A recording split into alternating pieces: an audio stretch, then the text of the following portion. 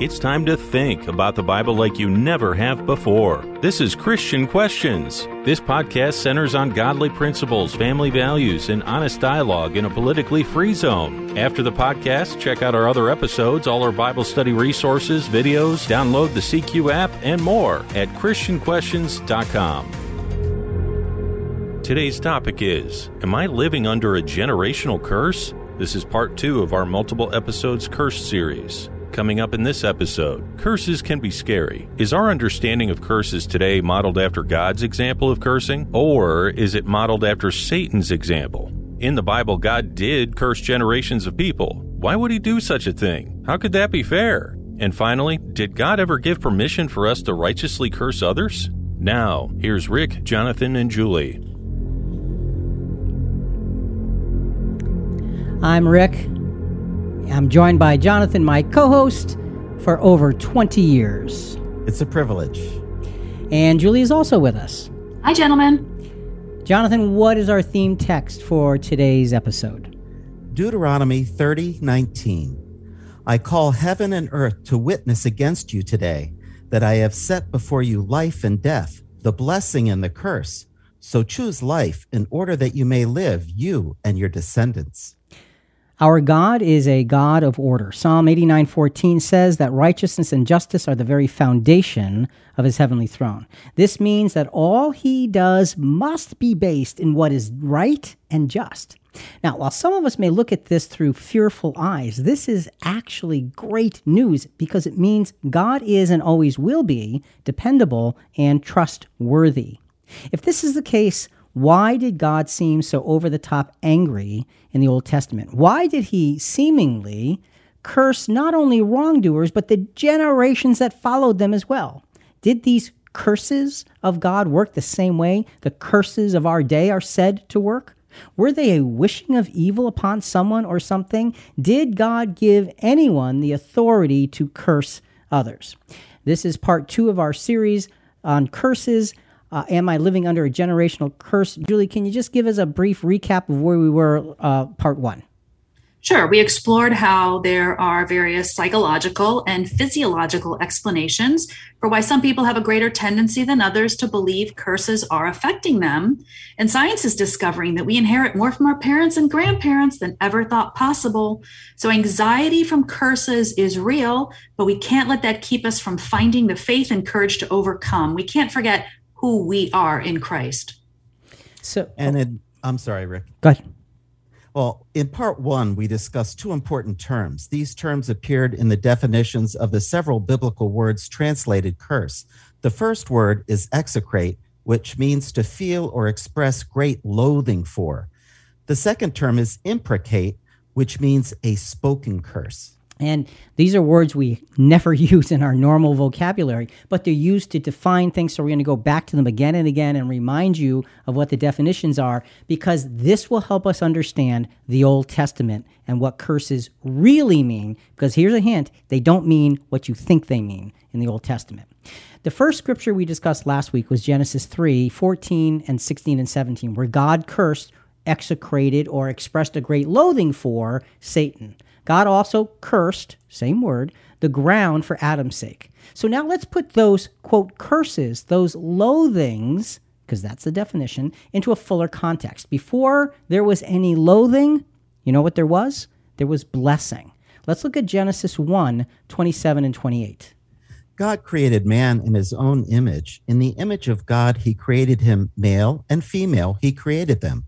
God blessed them, and God said to them, be fruitful and multiply, and fill the earth, and subdue it, and rule over the fish of the sea, and over the birds of the sky, and over every living thing that moves on the earth. Well, Rick and Julie, I think what God was saying is, here's my gift to you. I love you. Can you imagine all those blessings?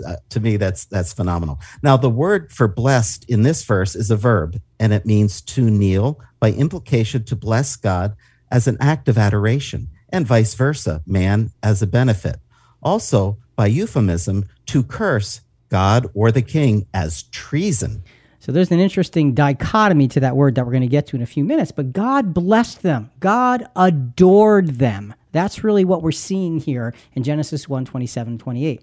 Now, when man sinned, God did not remove the blessing, this direct expression of his love, but from Adam and Eve, but he did make its value much harder to find. We see pain in childbirth, inequality, and cursing, that is execrating or having a great loathing for the ground, were all done to man and woman within the context of God's expressed love for them. In other words, he did it because he loved them. So the blessing's still there, but his protection was removed, and that made life so much harder. So there's still blessings, but now it's going to be in the context of this imperfect, sinful world. And let's remember that phrase, his protection was removed, because this helps us understand curses and God in a very different light. So, Jonathan, let's clarify biblical curses. Let's get started with that. What do we have? When God cursed the ground, it was a disciplinary action put in place as a consequence for sinful actions. It would inevitably prove to be an act of eternal love. God cursing the ground would prove to be an act of eternal love. What does that tell you about God and, quote, cursing? There's something that is powerful to it because it's a just consequence. Let's go a little further now. Let's move further in Scripture. The word for blessed that we talked about, this adoration, is generally used as an expression of adoration, but it's also occasionally translated curse as an expression of treason. And you think, well, wait, how can that same word go both ways? Well, there are only a few examples in Scripture of this. We're going to look at one. We're going to drop into the book of Job, where Satan is challenging God over Job's loyalty to God and basically saying, yeah, he's only loyal to you because you're nice to him. Jonathan, let's go to Job chapter 1, verses 9 to 11. Then Satan answered the Lord, "Does Job fear God for nothing? Have you not made a hedge about him and his house and all that he has on every side? You have blessed the work of his hands, and his possessions have increased in the land." So God is or Satan is basically saying, he loves you because you give him everything. Everybody would love you if you gave him everything. So Satan is being a little sarcastic here, but he's after something. He's saying you blessed, same word as God, blessing Adam and Eve, you blessed them. So here's what Satan proposes, verse 11. "But put forth your hand now and touch all that he has. He will surely curse you to your face." Now, when it says he will surely curse you, the word for curse is the exact same word as the word for bless. So this is where the treasonous part of the definition that Jonathan gave us earlier comes into play. Satan is basically saying, take stuff away and he will be treasonous to you. And Jonathan, you read, have you not made a hedge about him? I like that. That's a hedge or a fence of protection. And this might give us a glimpse as to how it works. So it's not that we should interpret that God is cursing us when things go wrong in our life, but he might lift up that hedge or fence and allow things to affect us either from natural consequences or for something that we specifically need to learn or have an experience for our highest spiritual welfare. So Satan is looking to get Job to curse, to be treasonous to God. In chapter 2 of Job, Satan comes before God again, and he presses the issue beyond Job's possessions. Here's what he says in Job chapter 2, verses 5 through 6. Satan talking to God about Job. "However, put forth your hand now and touch his bone and his flesh. He will curse you to your face." So the Lord said to Satan, "Behold, he is in your power. Only spare his life." So again, he will curse you to your face. He will be treasonous. It's the same word as blessing. It's the dark side of it. Satan challenged God and attempted to have Job follow him in his own treasonous ways. Satan was trying to create Job in his image. Yeah. Yeah. And so cursing God to his face would have been this treasonous act of rebellion. Satan wanted Job to dishonor God by having Job let go of his allegiance to God and be treasonous, just like Satan is. And eventually he did get to Job's wife because even she encouraged him at one point to curse God and die. And again, that same word, be treasonous to God. So this is deep. This is big. Jonathan, let's clarify biblical curses based on what we just heard about with Satan in the account of Job. Treason is a biblical curse that obviously does not come from God, but from Satan. the father of all treasonous thoughts and actions. So this is something to realize. That kind of, quote, curse, that comes from Satan, not from God. Let's move forward in Scripture from the creation account now. Let's go back to the creation account and move forward to the next time cursing is mentioned. After the original sin, the next biblical curse God issues is closely related to his human family, to his first human focused curse, rather, his first human loathing of the ground. Remember, he cursed or loathed the ground for the sake of Adam. Cain has just murdered Abel. Let's drop in Genesis 4, 9-14. Then the Lord God said to Cain, "Where is Abel your brother?" And he said, "I do not know. Am I my brother's keeper?" He said, "What have you done? The voice of your brother's blood is crying to me from the ground. Now you are cursed from the ground, which has opened its mouth to receive your brother's blood from your hand. When you cultivate the ground, it will no longer yield its strength to you. You will be a vagrant and a wanderer on the earth." And the word for cursed here is to execrate, which means feel or express great loathing for. And that's the word that really comes up more than others in terms of the expressiveness here. So you are cursed from the ground. You are loathed from the ground. Cain is driven from the already loathed ground. Why? Because he defiled it with his brother's blood. This is a curse, or I'm sorry, I should ask this as a question. Is this a curse that fits today's definition of wishing evil on someone or something? No, it is a consequence of a heinous sin. It's not a wish for magical evil. It's a clear-cut, confident consequence based on justice. Let's finish the verses, Jonathan, verses 13 and 14. Cain said to the Lord, "My punishment is too great to bear. Behold, you have driven me this day from the face of the ground and from your face, and I will be hidden, and I will be a vagrant and a wanderer on the earth, and whoever finds me will kill me." So Cain's answer reveals that he did not question God's authority in proclaiming the consequences of his actions. He knew he did wrong. He knew there were consequences. He just was overwhelmed by them. Yeah, and God marked him in some way that people weren't allowed to kill him in Genesis 4:15. So he experienced punishment, but God wasn't making him hurt because God wished evil on him. So there's a difference between God's cursing and people trying to curse other people. Dramatic difference, and that's what's showing up already as we open up this subject. So, Jonathan, let's go to clarifying biblical curses based on this experience with the curse, quote unquote, to Cain. Cain was cursed or loathed from the ground. God's penalty was to have Cain's disrespect for life be reflected in the very ground, disrespecting his cultivation attempts. God's curse was a just and merciful consequence for a heinous sin. And Rick, real fatherly consequence doesn't wish for evil and harm, but for the hardship of the experience to produce a fruit of goodness, integrity, righteousness. From God's perspective, hardship is in place, so it'll be a wake-up call. Amen to that. You know, we can see a marked difference between God's intentions with curses and Satan's intentions with curses. The question is, who will we follow? God's loathing brings just and serious consequences. Did God ever curse his people generationally?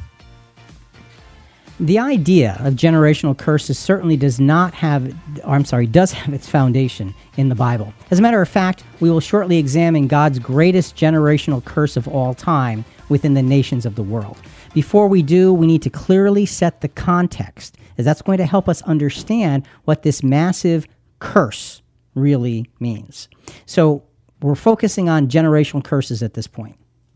All right, so after 40 years of wandering in the wilderness, the Israelites are preparing to finally cross the Jordan River, enter the promised land, and Deuteronomy chapters 27 to 30 will contain both hope and warning. So it's really good to read all these chapters for homework in order to get the full picture.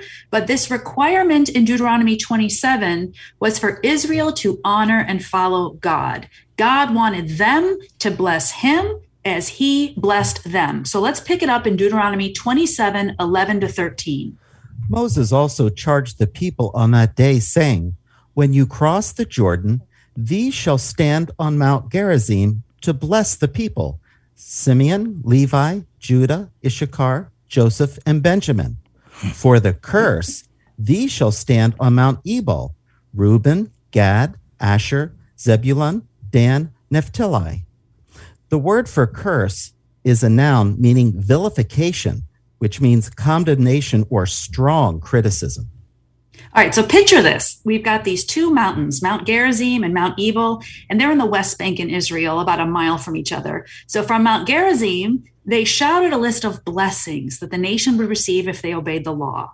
But corresponding curses or condemnations are shouted from Mount Ebal. And the people would hear this from the valley below, and the decisions they would make from this point forward would have a dramatic effect on their lives and on the future trajectory of their nation. God was very clear. And he's very clear. And when he said, for the curse, those will stand on Mount Ebal, that word for curse, Jonathan, you said means vilification, sort of a condemnation. This particular word for curse helps us see how it is the opposite of bless. Bless is to embrace and protect, and curse is to push away with disdain. When someone is blessed by God, they're protected and they're built up by God's active favor. When they're cursed or loathed or vilified by God, they're out of his active favor and they're left to the consequences of sin in a world run by Satan's treacherous rule. It's like that hedge of protection we talked about being removed, and here we're left to deal with the treachery of Satan and all that brings into our lives. And this helps us understand what cursing means from God. It's not what you think. It's not what the world thinks. It's entirely different. It's based on justice. It's based on just, righteous consequences. So let's get into these verses now. Then came the warnings. So we've got the setup between the two mountains and the blessings and the cursing. So now we're going to start with some warnings of many ungodly actions that would bring curses or loathing from God. Jonathan, let's go to Deuteronomy 27, verses 14, 15, and 17. I will be shouting from Mount Ebal. The Levite shall then answer and say to all the men of Israel with a loud voice, Cursed is the man who makes an idol or a molten image, an abomination to the Lord, the work of the hands of the craftsman, and sets it up in secret. And all the people shall answer and say, Amen. Cursed is he who moves his neighbor's boundary mark, and all the people shall say, Amen. Rick, just like a natural father would be, God is deeply disappointed when we disobey.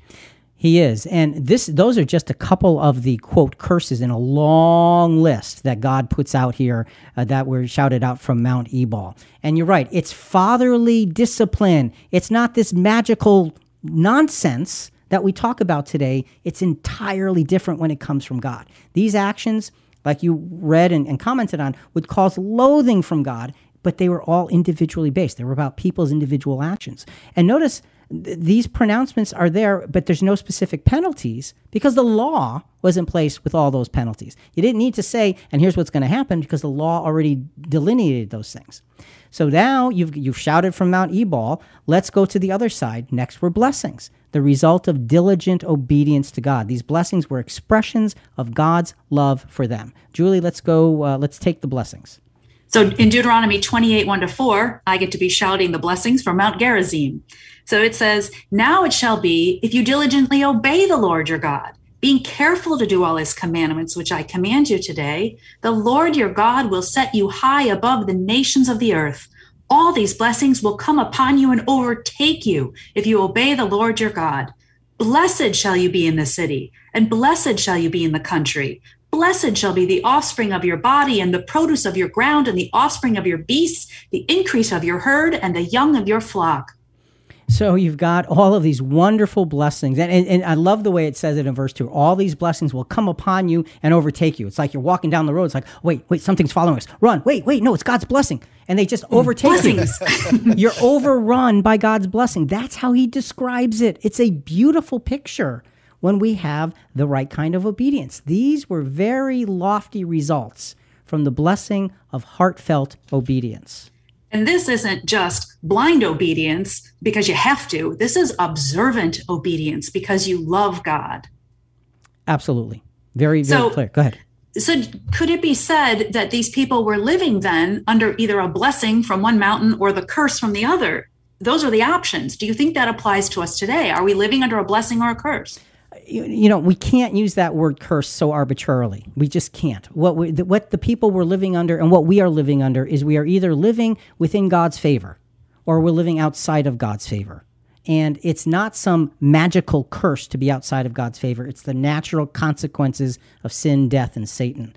So I don't want to go down that road saying we're living under a curse because you get the wrong impression. It's something more just, more reasonable than that, because God has an eternal plan in place. So we've got these blessings. Next were the dark results of disobedience. Back to the dark stuff, which would affect the very things previously blessed. And these blessings, remember I told you, do your homework and read these for the Deuteronomy.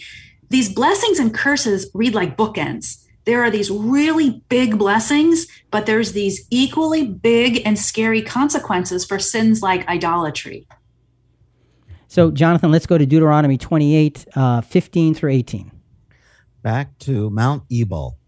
But it shall come about, if you do not obey the Lord your God to observe, to do all his commandments and his statutes, with which I charge you today, that all these curses will come upon you and overtake you. Cursed shall be you in the city, and cursed shall you be in the country. Cursed shall be your basket and your kneading bowl. Cursed shall be the offspring of your body and the produce of your ground, the increase of your herd and the young of your flock. So Julie, you're right. You've got these bookends, and God is basically letting the nation know, obey me from your heart and great blessing. Disobey me from your heart and great consequence, great trouble. God is giving this nation of Israel a path to walk on. If you walk towards me, you get blessing. If you walk away from me, there is consequences because you're walking away from goodness and towards sin and evil, and that's exactly what you get. Now, and it says those will overtake you. Remember those blessings? Yes, they come from behind, yes. They're like, woof. You can have curses or consequences just as overwhelming. Right. They catch up to you. What's behind us? Oh, curses. Really run.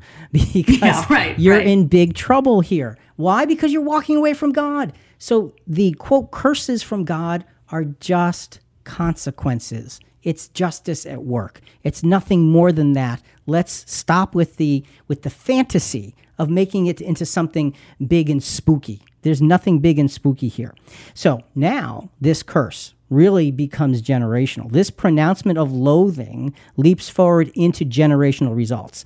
We believe these next verses prophetically bring Israel forward to its Roman captivity way out in Jesus' day. Jonathan, let's go to Deuteronomy 28, 49 to 51. The Lord will bring a nation against you from afar, from the end of the earth, as the eagle, and eagle is the symbol of Rome. And it'll swoop down, a nation whose language you shall not understand, a nation of fierce countenance, who will have no respect for the old, nor show favor to the young.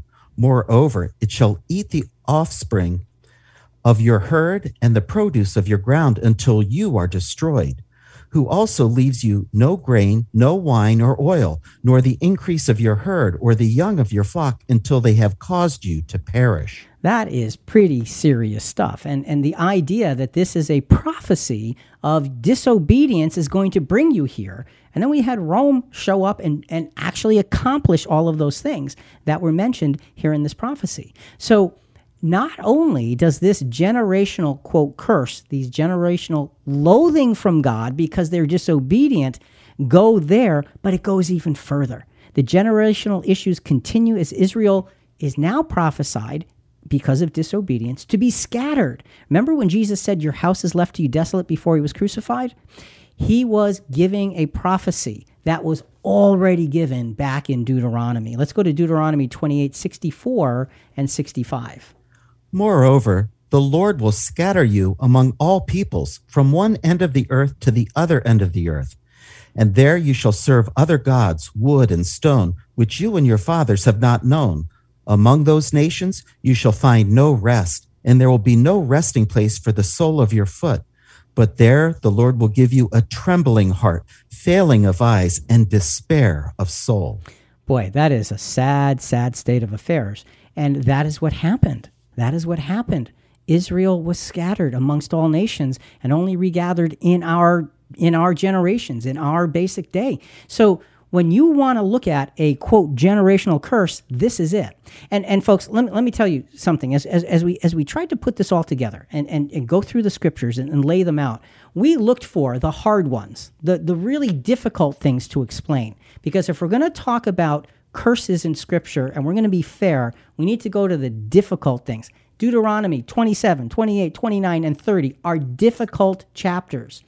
And what we see in Israel's history is when prophets were to come on the scene, you know what that meant? That meant there was trouble. That meant there was disobedience. They came to proclaim the trouble to try to bring the people back. When the people followed the correction, they got blessing. When they followed their own way, they received consequence. Not cursings, not some magical thing, not some strange thing happening, but the natural consequences of disobeying God. Rick, our actions affect the actions of those who follow us. Generationally, that is correct. It's not a curse, it's a consequence. And that's what we need to understand.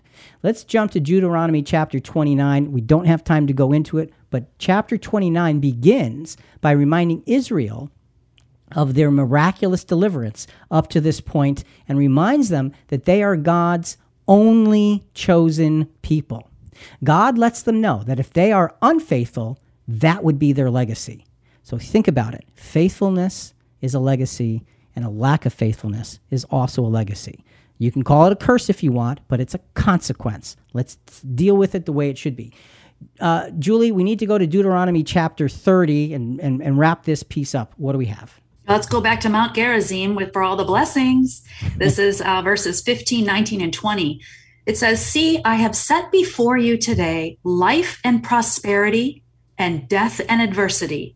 I call heaven and earth to witness against you today that I have set before you life and death, the blessing," which in this case it means benediction or prosperity, and the curse, meaning to make light, trifle with, bring into contempt. So God says, choose life in order that you may live in your descendants by loving Lord your God, by obeying his voice, and by holding close to him. And there are these similar blessing curse comparisons also found in Leviticus 26, where God outlines the penalties for disobedience, just like he does here in Deuteronomy. And the end result there in Leviticus, verse 22:44, was God let Israel know that ultimately he wasn't going to forget them or cast them away. And see, that's the beauty of all of this. And this reminds me of when the Israelites wanted a king and not judges. Mm-hmm. And God gave them a list of consequences if they insisted along this line. But they didn't care. They accepted the consequences. Because they wanted what they wanted. That's a great example of what disobedience brings. And see, this shows that this is not treasonous. This is not turning entirely on God. God loved them and kept working with them and sending them prophets. So you can't say that God's cursing them because he keeps sending them the remedy. That's not what happens when you curse somebody in our day. He's not hexing them for evil purposes. Exactly. So God's generational curses, his loathing against his disobedient chosen, were not a reactive wish for harm like the curses of today. Instead, they were a response to disobedience. While this response took them out of God's active favor, it did not consider them treasonous. God responded with generational calamity. Why? For their eternal well-being. That's we have verified in both Old and New Testament scriptures. And let's look at one scripture to verify this. Jonathan, let's go to Amos chapter 3, verses 1 and 2. Hear this word which the Lord has spoken against you, sons of Israel, against the entire family which he brought up from the land of Egypt. You only have I chosen among all the families of the earth. Therefore, I will punish you for all your iniquities. A child isn't treacherous when they disobey. They just need correction. And that reminds me of the character named Tevye from Fiddler on the Roof. When Jonathan read, "You of all I have chosen among the families of the earth," he said, I know, we're your chosen people, but once in a while, can't you choose someone else?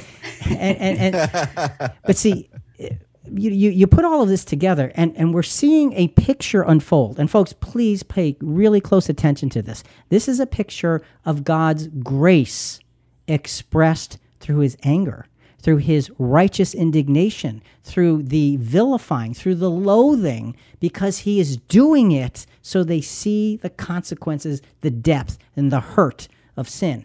That's why God does those things. Those are not the curses that we see today. Jonathan, let's go to clarifying biblical curses to wrap this part up.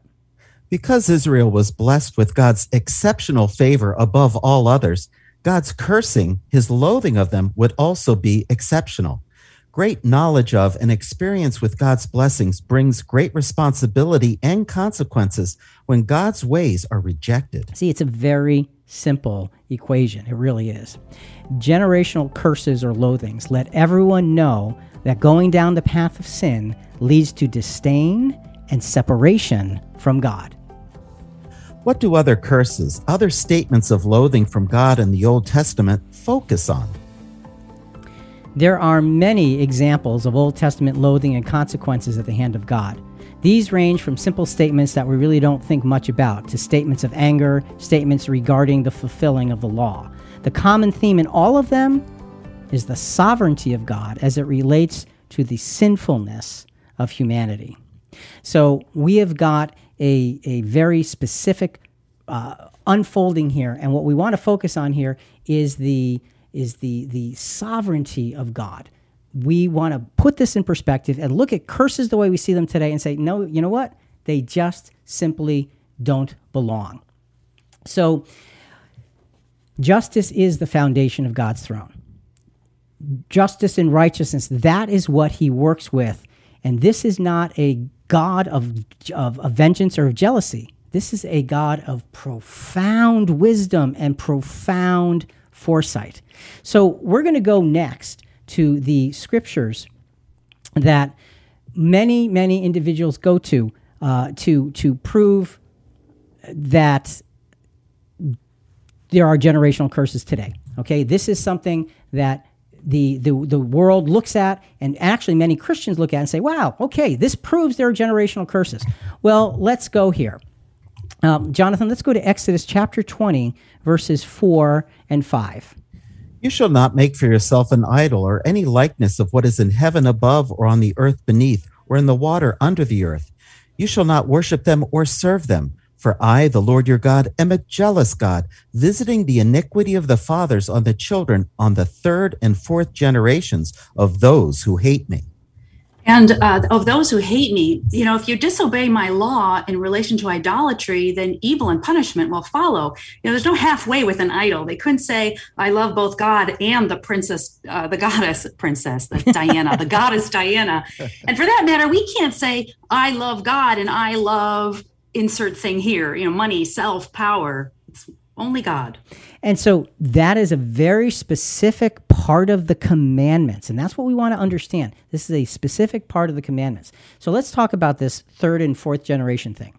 This third and fourth generation iniquity is only mentioned on 3 occasions. Only. First, at the giving of the Ten Commandments here in Exodus 20, verse 5. Jonathan just read that. And is repeated in Deuteronomy 5, chapter 5, verse 9. That's the same exact event in the different book. The second mention of this third and fourth generation, God repeated this generational iniquity to Moses, and that was in Exodus 34:7, when Moses went back up the mountain to replace the broken tablets of the law. Remember the golden calf? Moses breaks the tablets. He needs to replace them. God repeats this iniquity part to the third and fourth generation.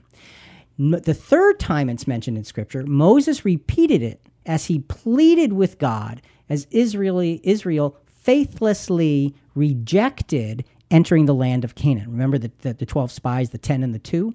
Well, that's it. This is not a curse. It is simply a consequence for disobedience. You disobey me, and I will let that disloyalty fester and grow for generations. So it's basically the same context of the law of Israel repeated 3 times, not 3 separate instances throughout the Bible. And whenever Israel stopped being idolatrous, that hedge of protection we've been talking about was put back. Then again, they were blessed, right? Right. So we can't look at this logically and scripturally. You can't look at this as this curse. So folks, please, let's not take the scriptures out of context to prove some point because we feel like it should be. Yeah, so we can't apply this to generational sins for the Christian or even the rest of the world at this time. That punishment on the third and fourth generation was a specific time for specific people and a specific purpose. Unlike the law, when sin passed on to the third and fourth generations, Jesus said, "Bring your sins in my name to the Father, and they are forgiven." We as Christians should live a repentant life. We don't have to look back in fear. And I just want to let you both know that the internet is littered with checklists to diagnose whether you're under a curse or not. And you check yes if you've had continuing financial problems or mental illness or injuries, or your children have bad sleeping habits. Any possible thing wrong in your life is now being attributed to some curse from God. And so do curses continue down through the generations unless they're reversed or broken? Are we spiritually connected with our ancestors? Are we blaming life's problems on curses from God or other people? And the answer to all three of these should be no. It should be a resounding no, because we're examining how it works in Scripture. If you want the answer, go to Scripture and leave the paganism someplace else. Interestingly, as we move forward from this generational curse, Abraham's the great promise to Abraham had a curse in it as well. We always talk about, Jonathan, I think this is probably one of our most quoted scriptures ever, right? I love this, yes. And let's read Genesis 12:3, and this time we're going to focus on the curse part. "And I will bless them that bless thee, and curse him that curseth thee, and in thee shall all the families of the earth be blessed." So the same equation, I will bless them and curse. Bless and curse. Curse is not voodoo stuff. Curse is not magical. Curse is consequence. There is great loathing for disloyalty. That's what it is. God is assuring Abraham that his favor upon he and his posterity includes seeing Abraham with different eyes than he. God will see those who would stand against Abraham. This is the same blessing and loathing relationship that was established when original sin was dealt with. So, folks, this comparison, blessing and loathing, follows through the scriptures very emphatically. And when bad things happen to us, it's not God cursing us; it's the consequence of sin. Please, let's just get that and put it where it belongs. All right. This next part comes with a warning to all the women who are listening. Ladies, stay with me. We're going to get through this together. This next example from the Old Testament is cringeworthy on all levels, viewed in today's light, but I have to appreciate that Rick and Jonathan aren't afraid to lay it out and examine it. And I promise there's going to be lessons to learn. This is about the Jewish law regarding marital fidelity and a jealous husband suspecting his wife of adultery. Okay, I told you we picked the hardest things. And in our present day, what we're going to talk about from the book, chapter 5 of Numbers, what we're going to talk about may come across as completely sexist and mystical.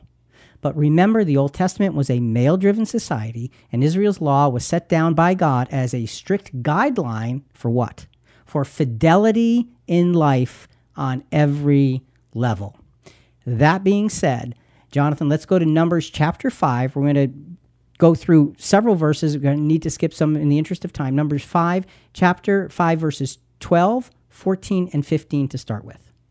"Speak to the sons of Israel. If any man's wife is unfaithful to him, if a spirit of jealousy comes over him, and he is jealous of his wife when she has defiled herself, or if a spirit of jealousy comes over him, and he is jealous of his wife when she has not defiled herself, the man shall then bring his wife to the priest, and shall bring a grain offering of jealousy." So this has to do with the spirit of jealousy. If a man thinks his wife committed infidelity, if she and had an affair, and he can't prove it, that creates this jealousy. If he thinks she did it and she didn't do it, he can still have the same jealousy. So he goes before the priest to figure this out. So this is a very, very difficult thing to bring before the priest in the Jewish law. All right, so let me just make a few points here. And no, before all the women in the audience ask this question, there's no provision in the law to test if the husband is cheating on his wife. That's true. Let's just accept that. If guilty of adultery, both parties could be put to death. And that's how serious a crime this was. Marriage involved sacred vows, and that death penalty would require a third-party witness. So this describes the procedure where there is no witness and the husband thinks the wife has cheated. This provides a way the woman can prove her innocence beyond a shadow of a doubt and move on with her life. So it's actually here for her protection. It's pretty difficult, as we will see, but it has a protective influence here. Fidelity, like you said, Julie, was paramount, and this was the way to test it. Now, you're not going to you're going to listen to this and say, what? But this is the way it was back then. Jonathan, Numbers 5, verses 16 through 19. Then the priest shall have her stand before the Lord, and the priest shall take holy water in an earthenware vessel, and he shall take some of the dust that is on the floor of the tabernacle and put it into the water. The priest shall place the grain offering of jealousy in her hand, and in the hand of the priest is to be the water of bitterness that brings a curse. The priest shall have her take an oath, and shall say to the woman, if no man has laid with you, and if you have not gone astray into uncleanness, being under the authority of your husband, be immune to this water of bitterness that brings a curse. Now, this makes more sense when we understand the sacredness of the tabernacle. The tabernacle, remember, it was a movable tent where the Israelites could be in contact with God's presence as they wandered in the wilderness for 40 years. And we highly recommend episode 1099. Just type in those numbers in the app or ChristianQuestions.com. Should Christians care about the Jewish tabernacle? So let me add a few more points here, again, for the women in our audience. This benefits the woman because, again, if she's guilty, she should have confessed and faced the consequence. But if she's not guilty and unjustly accused, she is putting herself in the hands of God, not imperfect man who could wrongly sentence her to death. This isn't mysticism or magic spells and potions. This is dust and water from the tabernacle wherein God Almighty dwelled. This is the age where he miraculously communicated with his people. And we don't have any record of this actually happening. This lays out the procedure should it have been necessary. And you're so right. This is putting the woman before God Almighty. And let's not forget that. God was very physically present in the decision-making of Israel at that time. Remember, under the law, a man could divorce his wife for matters of uncleanness, which is kind of hard to define, actually, in the Old Testament. This test that we're talking about here in Numbers 5 would be for a man who really believed there was infidelity, and likely it would not have been a tool of humiliation, because that's what people today would do. They would do it to humiliate. That's not the way humanity was better then. There was a higher moral standard amongst Israel then than there is now. So this was not to humiliate. It was to truly find out. Again, this is very difficult, but that's what it was there for. Jonathan, Numbers 5, 20 to 22. If you, however, have gone astray, being under the authority of your husband, then the priest shall have the woman swear with the oath of a curse, and the priest shall say to the woman, the Lord make you a curse, and an oath among your people by the Lord's making. Your thigh waste away, and your abdomen swell. And this water that brings a curse shall go into your stomach, and make your abdomen swell, and your thigh waste away. And the woman shall say, Amen, Amen. Okay, a lot there. First of all, the important thing is, Julie, you said this is not mystical, this is not magic. It says, by the Lord's making, he will cause a physical response to this. The water doesn't do it. It's God Almighty, because that's how he worked in those days. He caused physical things to happen. The other thing to remember, I want to restate it. This woman is standing before God, not some man. The priest says, when he says, the Lord make you a curse and an oath among your people, they'll say, whoa, what does it mean? The priest is saying, you, if guilty, are an evil result of sin. And this will serve as a promise that evil will be dealt with in this nation, because this nation is God's chosen people, and infidelity is not part of God's law. So it was a very plain, straightforward approach. And when, Jonathan, you read your thigh waste away and your abdomen swell, that word thigh used here is likely a euphemism having to do with a woman's reproductive system. So this is a hardcore result if you were guilty. Yes. And here's the thing, though. The thing we need to realize is there's complete disclosure for this ritual. I mean, everything is stated ahead of time. The woman is standing before God, and she understood the gravity of guilt before the test was to be done. And this should have been a deterrent, right? So if we had a test like this, maybe we'd think twice about committing this kind of sin. It's a harsh consequence. It is. But it's in God's hands. This isn't witchcraft. This allowed the woman to definitively prove her innocence, and now the husband's got to get over his unfounded jealousy. Exactly. Let's continue. Numbers 5:23-24. The priest shall then write these curses on a scroll, and he shall wash them off into the water of bitterness. Then he shall make the woman drink the water of bitterness. So there's more time that goes by before she actually has to drink this water. She's watching this unfold. She's watching him write it down, and gives you time to think. And if you are guilty, it gives you time to confess. And if you're not guilty, it gives you time to say, God is here to deliver me. And that's the exact truth of the matter, because that's the way it was stated. This was done in a holy way. Jonathan, let's go to verses 27 and 28 of Numbers 5. If she has defiled herself and has been unfaithful to her husband, the woman will become a curse among her people. But if the woman has not defiled herself and is clean, she will then be free and conceive children. So you see, as Julie, you've been saying all along, there is this complete release for innocence, a completely release. And the idea that she's be free and she will conceive children, that was one of the highest blessings you could afford to a woman in those days, was to be able to have children. So it's saying she will be free and be blessed.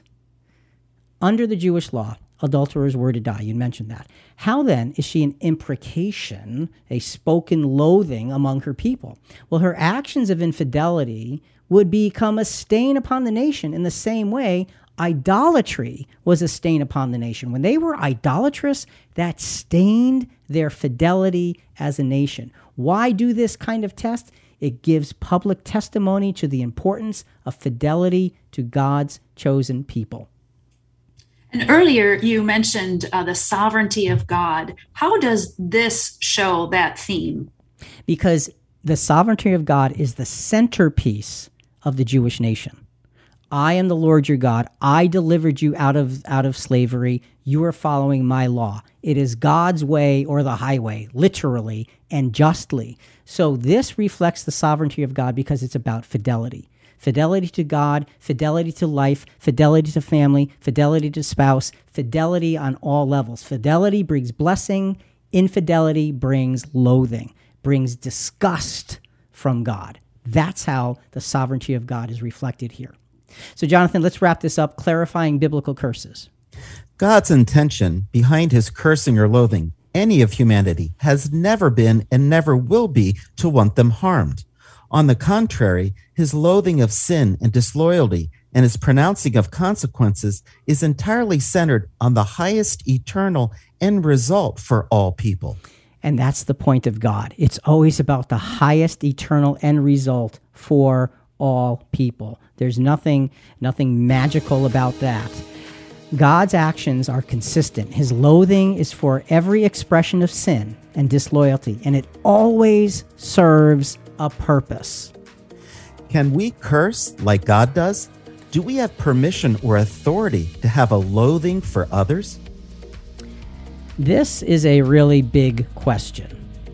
One would logically think that if God wanted us to have authority to, quote, curse or to loathe others, we would see many examples of it in Scripture. So far, the only being in Scripture who was setting up someone to curse was Satan, who sought to have Job curse God. This is not a good example to be following. So, Rick, I understand that to prepare for this topic, you printed every scripture with the word curse in it in really small font and it was 17 pages long. Yeah, actually, I didn't print every single one. I printed the relevant ones, but it was still 17 pages long. That's right. So at least in the Old Testament, because that's all we've looked at so far, and next week we're going to do the New Testament, are there any examples? Did you find any example where individuals successfully cursed someone else, meaning they said some magic word that intended evil accomplished by some spiritual power? Is there anything like that? Not even close. What about Go ahead. What about even with witchcraft? If if there's any other witchcraft, nothing even to do with witchcraft. Nothing. Now look, maybe I missed one, but I looked, and I looked because you want to find what the scriptures are teaching us, and you can't be afraid of any scripture that says anything. That's why we chose the hard examples, because we want to face this and say, this is what it means from a godly perspective. It's not what you think it means. Okay, so if the thought of curses against us, like the hex, the voodoo, isn't scriptural, where does this idea of that we're under this curse or that we can curse others, where does that come from? It's all paganism. Every ounce of it comes from paganism. Where does paganism come from? I'll tell you, it comes from Satan, because it's about worshiping that which is created, not the creator. Satan was the first to do that. And he taught humanity how in the absence of God. When God was not overwhelmingly present in other nations, Satan had free rule, and he showed them to worship that which was created. And that's where you get all of these, and I'm going to use the word, ridiculous ideas of manipulation one over another. Let's look at some scriptures that some say, well, here's legitimate curses in the Bible. Ezekiel is said to have cursed 7 cities in Ezekiel chapter 25. So let's look at the beginning of the first quote-unquote curse. Jonathan, Ezekiel 25, 1-4. And the word of the Lord came to me, saying, Son of man, set your face toward the sons of Ammon and prophesy against them, and say to the sons of Ammon, Hear the word of the Lord God. Thus says the Lord God, because you said, Aha, against my sanctuary when it was profaned, and against the land of Israel when it was made desolate, and against the house of Judah when they went into exile. Therefore, behold, I am going to give you to the sons of the east for a possession. So Ezekiel is giving a prophecy. And folks, look, since when is a prophecy of consequences for evil a curse? Come on. Let's be honest. Let's be real. Let's look at scriptures in their appropriate context. Ezekiel is not cursing these cities. He's revealing the providence of Jehovah God because they were enemies of righteousness. That's what he's doing. That kind of prophecy is all through scripture, and it's not called a curse. Let's get it right. Let's follow scripture. That's one example. Put that away. It doesn't fit. Let's go to another example. Let's go to King Saul. King Saul proclaims a curse. In the heat of battle, King Saul sought the hard focus of his soldiers.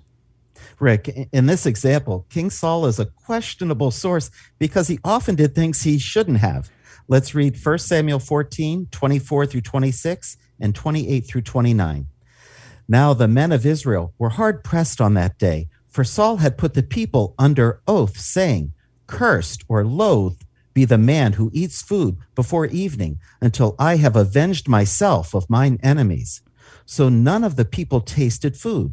All of the people of the land entered the forest, and there was honey on the ground, but no man put his hand to his mouth, for the people feared the oath. So it says, Saul put this curse out. You touch any food, and you're in big trouble. And we look at that and say, well, is this a justification for cursing? Well, like you said, Jonathan, Saul is a very questionable source. His son, Jonathan, incidentally, had been out slaying the enemy. He'd slain like 10 or 20 of them all by himself. And he comes in, he didn't hear this curse.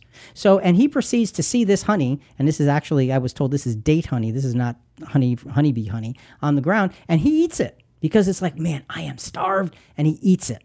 And the scripture says, and his eyes brighten. It lifts him because he's being nourished. Let's read verses 28 and 29. Then one of the people said, Your father strictly put the people under oath, saying, Cursed be the man who eats food today. And the people were weary. Then Jonathan said, My father has troubled the land. See now how my eyes have brightened because I tasted a little of this honey. So bottom line is Jonathan is saying King Saul was arbitrary. His own son, Jonathan, calls out his, quote, cursing as an inappropriate reaction. And if you need a quick refresh on this story, go to our 2-minute animated CQ Kids video called Who is King Saul? Part 1. Go to ChristianQuestions.com, Christian Questions app, or ChristianQuestions.com/YouTube for more. So we looked at Ezekiel. No, he didn't curse anybody. King Saul, well, he made a feeble attempt at something that was entirely inappropriate. And incidentally, it didn't include anything magical. It included the wrath of the king. That's all it was. Let's be honest about this. So that doesn't count. It doesn't count. No, it can't, because the scriptures explain themselves. Let's go to another example. This is from a pagan king named Balak. He's the king of Moab. He feared Israel because they were God's chosen people, and he sought out Balaam, who was a prophet of God, and he wanted Balaam to curse his own nation. Now, this is in Numbers chapter 22 and into chapter 23. So we're going to sum this up. This is a fascinating story about blessing and cursing. Numbers 22, let's start with verses 2 to 6. Now Balak saw all that Israel had done to the Amorites. So Moab was in great fear because of the people, for they were numerous, and Moab was in dread of the sons of Israel. Moab said to the elders of Midian, Now this horde will lick up all that is around us as the ox licks up the grass of the field. So we sent messengers to Balaam at Pethor to call him, saying, Behold, a people came out of Egypt. Behold, they cover the surface of the land, and they are living opposite me. Now, therefore, please come, curse this people for me, since they are too mighty for me. Perhaps I may be able to defeat them and drive them out of the land. For I know that he whom you bless or adored is blessed, and he whom is cursed, loathed, is cursed. So he said, though, now therefore, please come curse these people for me because they're too mighty. I don't see where he's asking, loathe these people. I think he's asking for a good old fashioned curse. Poof, he wants these destroyed permanently, not just put them out of favor with God. Is that wrong? Well, I think now from a pagan perspective, he may be looking for something like that. But think about what he says. This people came out of Egypt. He knew of the miraculous deliverance of Israel. So he knows that Israel has, now he's a pagan. He's got all kinds of gods, but Israel's God shows himself incredibly powerful. So he goes to a prophet of that God, as a pagan king would go to a prophet of whatever other gods there are to beg for his favor. Oh, please do this for me. What he's doing is he's stepping into ground that's actual reality, because pagan gods, they simply don't exist. He's looking for power from a man who's simply a spokesman. And so while he's looking for something, what he's asking for is for God to stop protecting them. If Balaam, if you can just get God to stop protecting them, then I have a chance. And I think that's what he's asking for, because he's acknowledging their success is because of this Hebrew God. Yeah, and if he just turn away from them, then maybe I don't have to worry about this. So, and we've got the same scenario with those words for blessing and cursing. The same words. This is the theme that goes through the scriptures. Let's go, Jonathan, to Numbers 22, verse 7. So the elders of Moab and the elders of Midian departed with the fees for divination in their hand, and they came to Balaam and repeated Balak's words to him. Rick, is this like a bribe, fees for divination? Yeah, you might say, here comes the bribe. Honestly, sorry, I couldn't resist. It truly is. It truly is, because that's pagan thinking. You pay off to get what you want. That's not the way God works. And that's not what Balaam was being instructed to do. Let's go to Numbers 22, verse 12 to see God's instruction here. God said to Balaam, "Do not go with them. You shall not curse the people, for they are blessed." Same two words. You see that started way back in the garden, and we're seeing that equation come through. It has nothing to do with magical thinking or wishes. It has to do with God adoring and protecting, or being outside of that protection. So Balaam tells them no. He says, nope, not going to do it. But Balak, this pagan king, he is determined. So he ups the value of the bribe and he enhances his entourage. I mean, he's figuring he's going to impress Balaam because that's what you do when you're pagan. You try to impress the other guy, and he ups the ante, he ups the money. Balaam, in his fleshly weakness, gives an answer that's good, but it's not complete. Numbers 22:13. So Balaam arose in the morning and said to Balak's leaders, "Go back to your land, for the Lord has refused to let me go with you." But he doesn't tell the leaders all that God said. God said, you can't go with them, but you shall not curse the people because they are blessed. Why did he leave that part out? You know, when there's money involved and you're weak, maybe you're thinking, well, you never know what can open up. You just never know. You don't want to turn down a good opportunity. This is not the right thinking. This is a prophet of God. And he should have listened to the letter of the law of what God said, but he didn't. Okay. So let's go to Numbers 22:18. Balaam replied to the servants of Balak, "Though Balak were to give me his house full of silver and gold, I could not do anything, either small or great, contrary to the command of the Lord my God." See, now this is good. As a prophet of God, Balaam was bound only to speak words given to him by God. We need to take a hint from this as to its value. And when you think, well, I have the right to curse, yeah, where does God tell you that? Where did God tell Balaam he could do something against God's will? We can't. We're bound by the will of God. So he spoke correctly, but yet Balaam does end up going with Balak because he knows what's right, but he just is not quite standing firm enough. He goes before God. Okay, so he goes with Balak. He goes before God. And you know what God tells him? Surprise. God tells him, I want you to bless Israel. Numbers 23:7-8. Here's how he works into that blessing. He took up his discourse and said, "From Amram, Balak has brought me, Moab's king from the mountains of the east. Come curse Jacob for me, and come denounce Israel. How shall I curse whom God has not cursed? And how can I denounce whom the Lord has not denounced?" What a beautiful testimony. I can't, and you notice how he puts it? How shall I curse? How shall I loathe whom God has not loathed? How shall I denounce whom God has not denounced? I speak for God, period. There's nothing else. The interesting thing is Balaam didn't have the strength to cut it off. This happened twice more. Then it happened one more time. And in the fourth proclamation, Balaam prophesies, because God tells him to, he prophesies of Moab's downfall. Balaam, even in his weakness, teaches us to never speak outside of God's will. So when we're thinking about, hey, maybe I can curse somebody, no, you can't. Why am I adamant about that? Because the scriptures don't give you permission. It's really simple. Let's grow up and follow what the scriptures teach. Jonathan, let's clarify biblical curses. God does not give us permission or authority to curse others. Further, when God himself issues a curse, it is a proclamation of the godlessness of a matter. In the Old Testament, these proclamations sometimes had just consequences attached to them and are always designed to be for the ultimate benefit of everyone. And that's the point. God, when he loathed sin and loathed actions and put consequences in place, it's for the ultimate benefit of everyone. And folks, that has nothing to do with the way curses work today. Julie, as we wrap this up, next week is part 3. What's going on with next week? Well, next week we're going to continue with some questions because we still have some on the table. What role did curses play now in the New Testament? And how are curses defined in the New Testament in relation to what we've gone over today, the Old Testament, and what we consider curses today? Are there real curses today? And what's the source of their power? And does God curse people in this day and age? And are we walking under a blessing or a curse? So a lot more coming up in part 3, folks. This is an unfolding scenario because this is an enormous, enormous subject that we need to really be clear on. So let's ask the question one last time. Am I living under a generational curse? No, you're not. Not even close.